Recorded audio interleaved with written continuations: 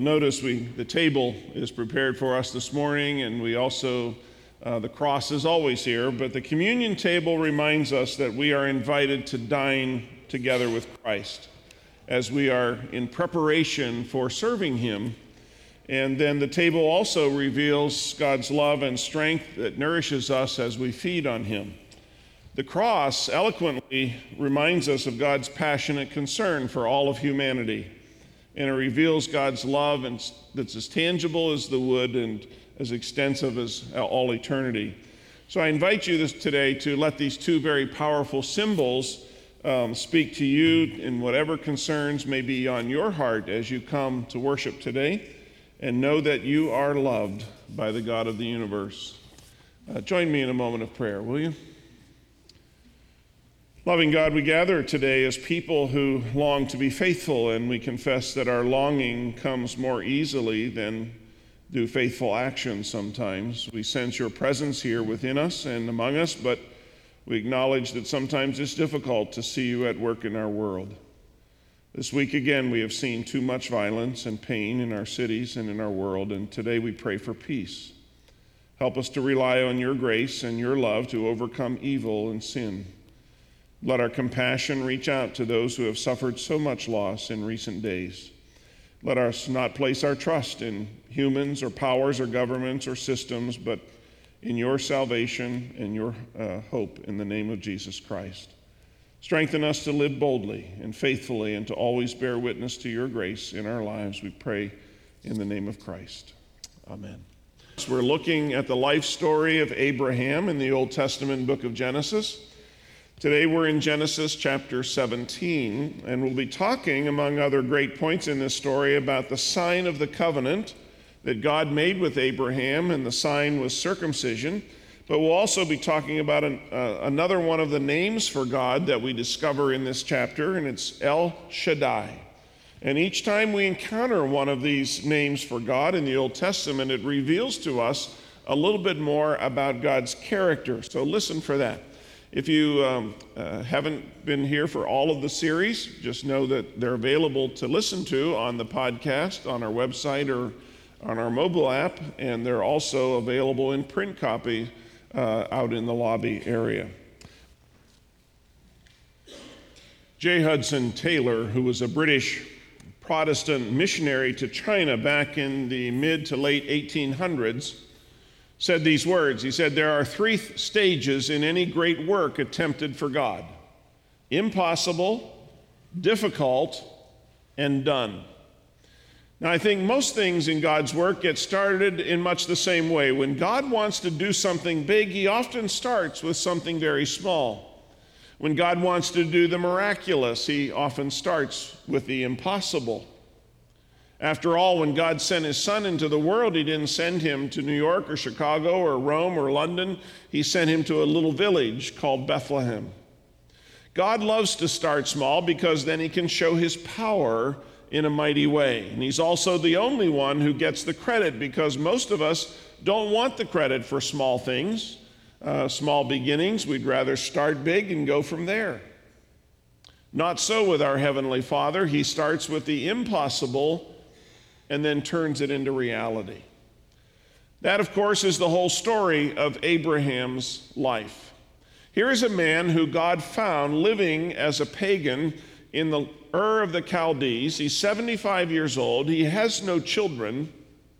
God promises this old man that he would have so many descendants that they would be like the stars in the sky and the dust of the ground. No one would be able to count them all. Now, this was an incredible promise to make to an old man who could hardly blame Abraham if he had a little trouble believing it. So God repeated the promise many times across the years. Each time he added a little bit more detail to it. First, it was fairly general. In Genesis 12, he says, "I will make you into a great nation. I will bless you, and I will make you famous, and you will be a blessing to others. And I will bless those who bless you, and I will curse those who curse you, and those who treat you with contempt. And all the families on earth will be blessed through you." But then God makes it a little bit more specific. He says in chapter 15, "You will have a son of your own who will be your heir." Then God adds promises concerning the nation itself. I'm giving you all this land as far as you can see to your descendants as a permanent possession. Finally, God cuts a covenant with Abraham in which he makes an unconditional promise to fulfill everything that he has promised. We talked a little bit about that last week. But now 24 years have passed, and Abraham is now 99 years old. He has no child except the son born to the slave Hagar, his wife's maidservant. Surely God has forgotten his promise. Maybe God's changed his mind. But then just at the moment of despair, God comes into Abraham once again with even more details. And he says, your name will be called Abraham from here on out, father of many people, and many kings and nations will come from you. I will make an everlasting covenant with your descendants, and I will give you the whole land of Canaan to your descendants as well. How could Abraham believe such an amazing statement? The answer is by the name by which God introduces himself. God says, I am God Almighty. In Hebrew, El Shaddai. The phrase means something like the God who moves mountains. It was God's way of saying, Abraham, what are you worried about? I can make a mountain and I can move a mountain. If I want to, I can give you a son when you're 100 years old. This is no problem for me. Down south, they have a saying for people who can do difficult things. They say, that's no hill for a stepper. Now, it means if you've got big feet, you can step right over the biggest obstacles as if they weren't even there. But the statement applies to anyone who does something difficult that other people won't even attempt. You think it's hard to have a baby when you're 100 years old and your wife is 90? Well, that's no hill for a stepper. You see, his name is El Shaddai, the God who moves mountains. He can do things that you and I can't even imagine, much less attempt. But that's not the whole story. Once God gave this incredible promise, he told Abraham and the other men to do something special. He ordered them to be circumcised. Now in verse 11, God calls it the mark of the covenant. And he goes on to specify several conditions regarding circumcision. It was all male descendants were to be circumcised. It should take place on the 8th day after birth. Both natural-born descendants and foreign slaves were to be circumcised, and anyone who refused will not be considered part of the people of God. Now, all of the questions we might like to ask about this, two stand out and deserve special attention. First, why did God ask for this particular sign or mark for the covenant? Presumably, God could have asked for anything he wanted. Why pick circumcision? I think the answer goes something like this. Remember, this was still a very patriarchal society. And circumcision by nature touched the very core of what it meant to be a man. And in his most personal moments, each Jewish male would forever be reminded that he was a holy son of the covenant, and he belonged to God. No one else might know, but he would never forget that. That leads to the second question, why did God choose a mark that applied only to men? And I think the answer is that God was reminding Abraham that he was head of his household. And as such, he had to answer to God for what happened in his family. And circumcision meant accepting your place as God's appointed spiritual leader in the home. It's like a father who gives away his daughter in a traditional wedding ceremony, stands and he speaks on behalf of the family. Now, in much the same way, Jewish men were saying to God, I accept the covenant that you have made with our people.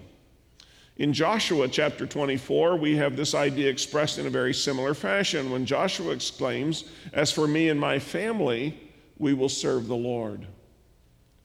Now, just so Sarah won't feel left out, God gives some specific promises to her as well. He says her name is now going to be changed to Sarah, which means princess. She will soon give birth to a son. Through that son, she will be the mother of many nations, and great rulers will descend from her. See, this is an incredible demonstration of God's grace. The last time we saw Sarah, she was urging Abraham to sleep with her maidservant Hagar in order to try and help God out to provide a son for the family. And then she began mistreating Hagar when she became pregnant, It's not a very pretty story. We talked a lot about that last week. And yet God includes her in the promise to Abraham. Though she is far from perfect and her faith a bit weak, she too will be included in God's plan. It's as if God said, don't worry, Sarah, I'm going to bless you in spite of yourself. And that's often how God works. He blesses us in spite of ourselves. This is one of the great themes of Abraham's life story. Whatever God does, he does in spite of us, not because of us. If you've ever had the chance to read through the Gospel of Mark, one of the points that shines through very clearly in Mark's story is how dense the disciples were. You know, they can't figure out who Jesus is. They don't even understand the miracles that are happening around them. And when Jesus tells them, beware of the yeast of the Pharisees, they think he's talking about bread making. Several times Jesus just looks at them in utter exasperation, and he says, and I'm paraphrasing here, you guys are just a bunch of dunderheads. Don't you understand anything that I've told you?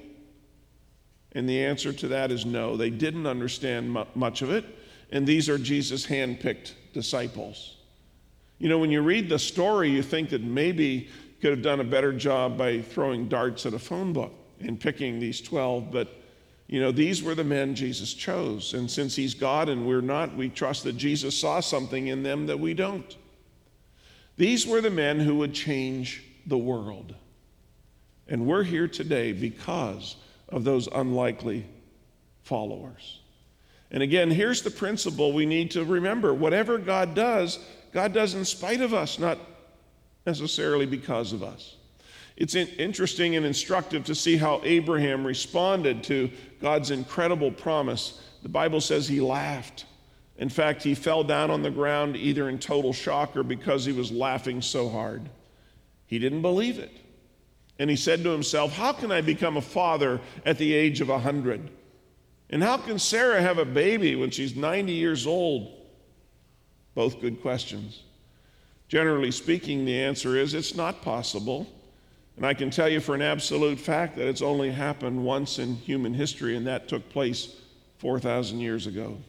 So Abraham is on good grounds to doubt God, at least from a statistical point of view. And that's why he brings up again his son Ishmael, and I think he's worried that maybe God's gotten himself in over his head.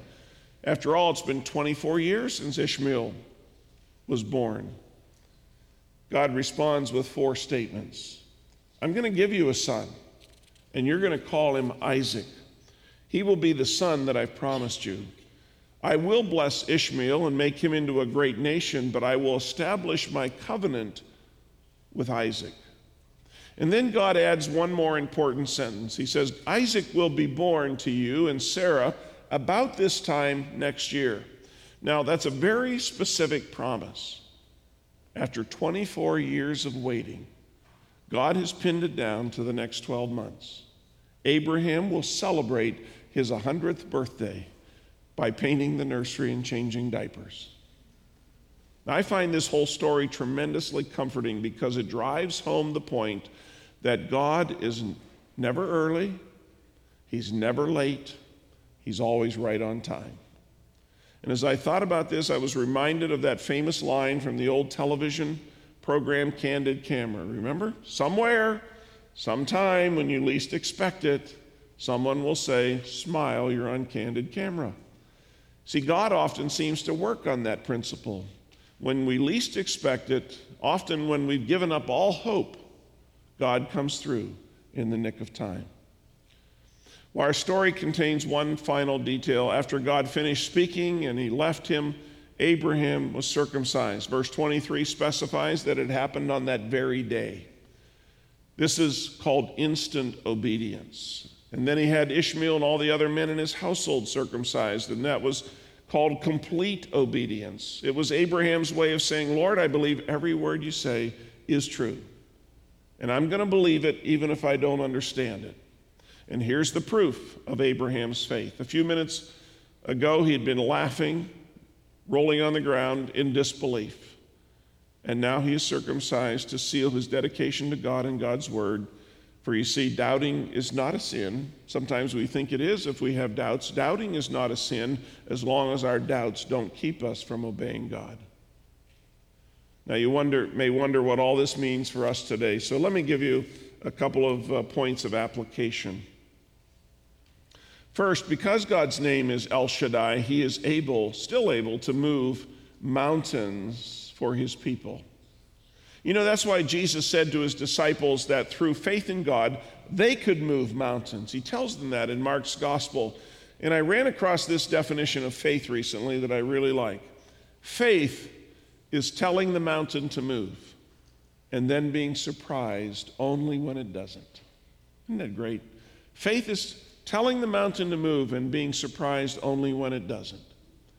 So don't despair if you're facing some mountain in your own life today. Remember the words of J. Hudson Taylor. There are 3 phases in the great work of God: impossible, difficult, and done. You may be in that impossible stage this morning. And if so, don't give up, because God is El Shaddai. Nothing is impossible with him. Secondly, God's call to you and to me will sometimes require acts of obedience that may seem strange to us at the time. I'm sure Abraham may have wondered about all of this because God didn't explain it all to him. Let me give you a sentence to chew on. If God is in charge, we can do the difficult things because it is God who will do the impossible. So don't be afraid to step out in faith and take a risk. And then third, we all need to have a circumcised heart. See, things have changed for us who live in the modern era. In the New Testament, we read that there's a different meaning to the word circumcision. It talks about a circumcision of the heart.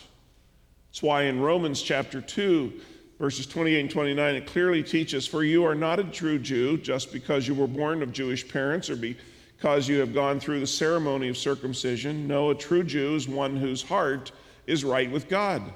And true circumcision is not merely obeying the letter of the law, rather it is a change of heart produced by God's Spirit. And a person with a changed heart seeks praise from God, not from people. I want you to note that circumcision, although it was a physical mark on the body, was never meant to be an end in itself. The physical mark was to be accompanied by a very deep spiritual commitment to God. And where if that commitment was absent, circumcision soon degenerated into ritualism. And that's roughly what happened over the centuries in the Jewish nation. By the first century, many of the rabbis were speaking about circumcision as if it were an automatic ticket to heaven. And in many circles, it has become the supreme symbol of Jewish superiority. A man need only to be circumcised to ensure his place in heaven. Although some may find this entire discussion academic, it has incredible relevant application to modern American churches and church members. You see, in our culture, some people regard baptism in the same way that the Jews regarded circumcision. Some churches teach that baptism saves us from sin. It guarantees an entrance into heaven. Some more fundamentalist pastors condemn the practice of infant baptism, saying it tends to be a religious ritual that leads people away from saving faith in Jesus Christ, even though that's not true. In our baptism ritual, we pray for the grace of God that makes a person a member of God's family. But we also still affirm that it needs to lead to a personal relationship with Jesus Christ, to an affirmation that we have been claimed as one of God's children. So let's be clear, all religious rituals are worthless unless something already has happened in our heart. Whether it's baptism or the Lord's Supper or church membership or tithing or praying the Lord's Prayer or anything else, none of those things save us. Only Jesus does that. When we commit our life to him, we ask him to come in and change our heart. You see, rituals are not altogether bad, but to whatever extent we base our hope of eternal life on any of those things, we're making the same mistake that Jews made 2,000 years ago. So to return to the larger point, circumcision originally was supposed to mean I am dedicated to God. Where a person was truly dedicated, it had legitimate meaning. Where they weren't, it became a ritual without reality. The same can be true of almost any rituals or traditions in the church today. Unfortunately, millions of people today have a religion based on superstition. They put their trust in some outward ritual as their hope of salvation. Someday those folks are going to be sadly disappointed. Others of us may be trusting in an inherited religion. You know, my dad was the church treasurer. My mother was a Sunday school teacher. They act as if salvation is inherited, like we inherit the color of our eyes. But it doesn't work that way when it comes to salvation. No one else can believe for us. We have to believe for ourselves if we want to go to heaven. I want to close with a great story. It really comes out of one of the sermons of one of the very early Methodist preachers by the name of George Whitefield. And he tells this story of a strange and terrifying dream one night in which an angel comes and transports him to the gates of hell. And when he arrives there, he calls out to the gatekeeper. He says, "Have you any Methodists in hell?" "Oh, yes, we have plenty of Methodists down here." "How about Lutherans?" "Yes, plenty of Lutherans too." "What about Catholics?" "This place is filled with Catholics." "Have you any Baptists in hell?" "More than we can count," was the response. "How about Presbyterians?" "By the hundreds." And with that, Whitefield says in his dream, he sadly left this place of torment. And suddenly he finds that the angel transports him to the gates of heaven, where he meets St. Peter. And again he asks St. Peter, "Have you any Methodists in heaven?" "No Methodists up here." "Have you any Catholics in heaven?" "Sorry to say, but no Catholics have ever come this way." "What about Presbyterians?" "No Presbyterians either." "What about Baptists?" "Not a one in all these years." "Any Lutherans?" "We have no one that answers to that name." So finally, in desperation, Whitefield cries out, "Who do you have in heaven then?" And St. Peter answers back, "Christ followers. We have only Christ followers." Suppose I were to ask you the question this morning, are you a believer? What would your answer be? "Hey, I'm a member of Redeemer Church." That's not what I asked. Suppose I ask, have you committed your life to Jesus Christ? What would you say? "Hey, I've been baptized. I even went through confirmation class." It's not what I asked. Suppose I ask, do you know that your sins are forgiven? What would you say? "Hey, I was born a Methodist, I'm going to die a Methodist." It's not what I ask. Suppose I ask, are you a Christ follower? What would you say? "Of course I'm a Christian. After all, I was born in America. I've gone to church since I was a baby." It's not what I ask. See, it all boils down to this. What are we trusting in for our eternal salvation? Or more accurately, in whom are we trusting to take us to heaven? You know, salvation is not a what, it's a who. The issue is our relationship with Jesus Christ. Let me give you two simple words. Only Jesus. Only Jesus can forgive sins. And only Jesus can give us the gift of eternal life. Have you put your trust in him? That's the question. Let's pray. Gracious, loving God, thank you for your word to us through Abraham's life story. Forgive our sins and help us to put our faith and our trust in you as the one who grants us life eternal. We pray through Christ our Lord. Amen.